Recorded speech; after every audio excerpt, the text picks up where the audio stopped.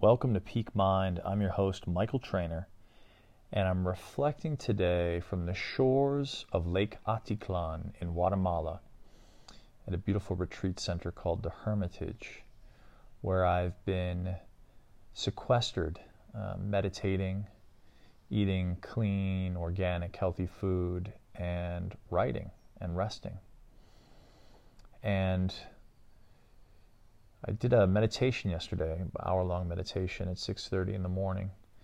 And I just today tried, sampled, if you will, a bit of a dark retreat where you go into total darkness for multiple days at a time and have your food brought to you in a sort of in-between room so you can maintain darkness, and you have your bathroom, but everything happens in the dark.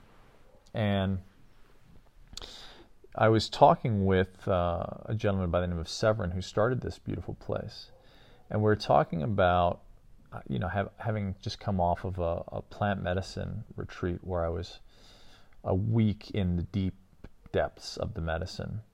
He said he could really feel my presence in the meditation. And we talked a little bit about the distinction between meditation and plant medicine. And I think both are incredible tools. But what came up for me was, I've been reading this book while I've been here, the Book of Joy, with the Dalai Lama and Desmond Tutu. And what comes up for me about these two, I would say deeply embodied masters, is that they're so youthful and joyful and exuberant, even amidst confronting profound challenges throughout their life. And what it brought up for me was the notion that prayer and meditation really give us a space between stimulus and response. It allows us to have a little bit more of a buffer before we respond to a trigger, if you will. And so what I see and what I understood in these men, these elders, is that they have developed through prayer, through meditation, over the years, a profound ability to be at cause and not at effect to the stimulus or circumstances around them, to be able to be considered and conscious in their reaction. And often, interestingly enough, to use humor to diffuse tense situations. And so I think there's many different types of tools and many different paths one can take in their practice. For me, there's a strong distinction between, say, meditation and work with the master plants. In each master plant is a different teacher. I just had the opportunity to sit with peyote or hikuri, bufo, and ayahuasca. And for me, hikuri is a hugely heart-opening medicine. Very, very deep, very much focused on intuition, very much a place where I receive certain truths almost as downloads.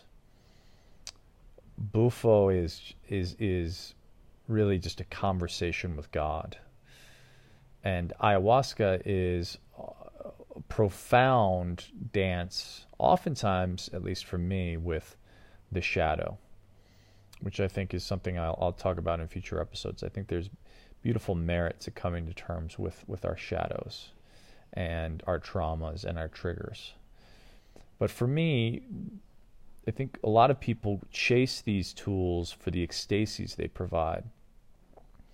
And I think the distinction that needs to be drawn is there's incredible opportunity to receive insights in the ecstasies. The trick is really in doing the integration work. So how do we take the profound insights that were shown through the master teachers, the master plants, and actually apply them in our lives? And this is where I think meditation is central, because as we're working to reprogram, if you will, the nervous system, reprogram the new neuroplasticity that has been gestated through these, ecstatic and deep experiences. Meditation helps to, I think, move us back into a theta state, back into a state of a depth of consciousness, back into a rested mind. But I think thinking that meditation alone will be the solution is also not necessarily the case for me. I feel like the work is really in going out into the world. There's a beautiful distinction that I loved in Sri Lanka between the forest-dwelling and village-dwelling monastic. The forest-dwelling monastic renounced the world to go and pursue nirvana, or the cessation of samsara, of suffering, in the forest, amidst the quiet of nature. And not that that was an easy path, but it was a path of renunciation. The village-dwelling monastic chose to go into the crap, if you will, of day-to-day living in the village, the challenges of everyday life. And I think the ultimate example of that is the bodhisattva. The bodhisattva forsakes their own enlightenment to foster and support all other sentient beings in their cessation of suffering, and does so of and through the village, if you will, in modern times, the city.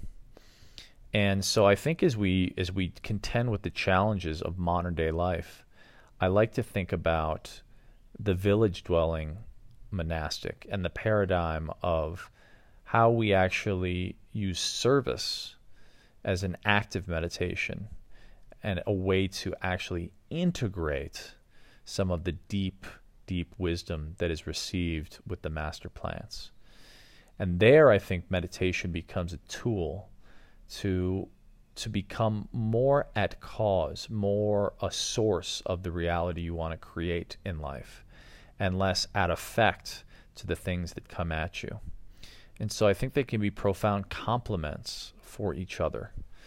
I think, again, meditation for me enables that beautiful space between trigger and response.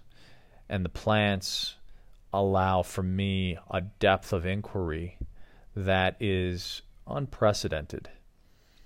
And then taking that and integrating it in the village, in day-to-day life, is where the work really happens. It's where the magic happens. And that's where the meditation becomes so central as a way of creating that pause, that beautiful consideration between the old ways of being that we were before our deep dance, our deep work with the medicine, and the new ways of being we're now committed to. I hope you found this helpful. This is my daily dose today on meditation, the magic of the master plants, and the village-dwelling paradigm. I'm sending you so much love from the shores of Lake Atitlan. Until next time, my friends, savor the journey.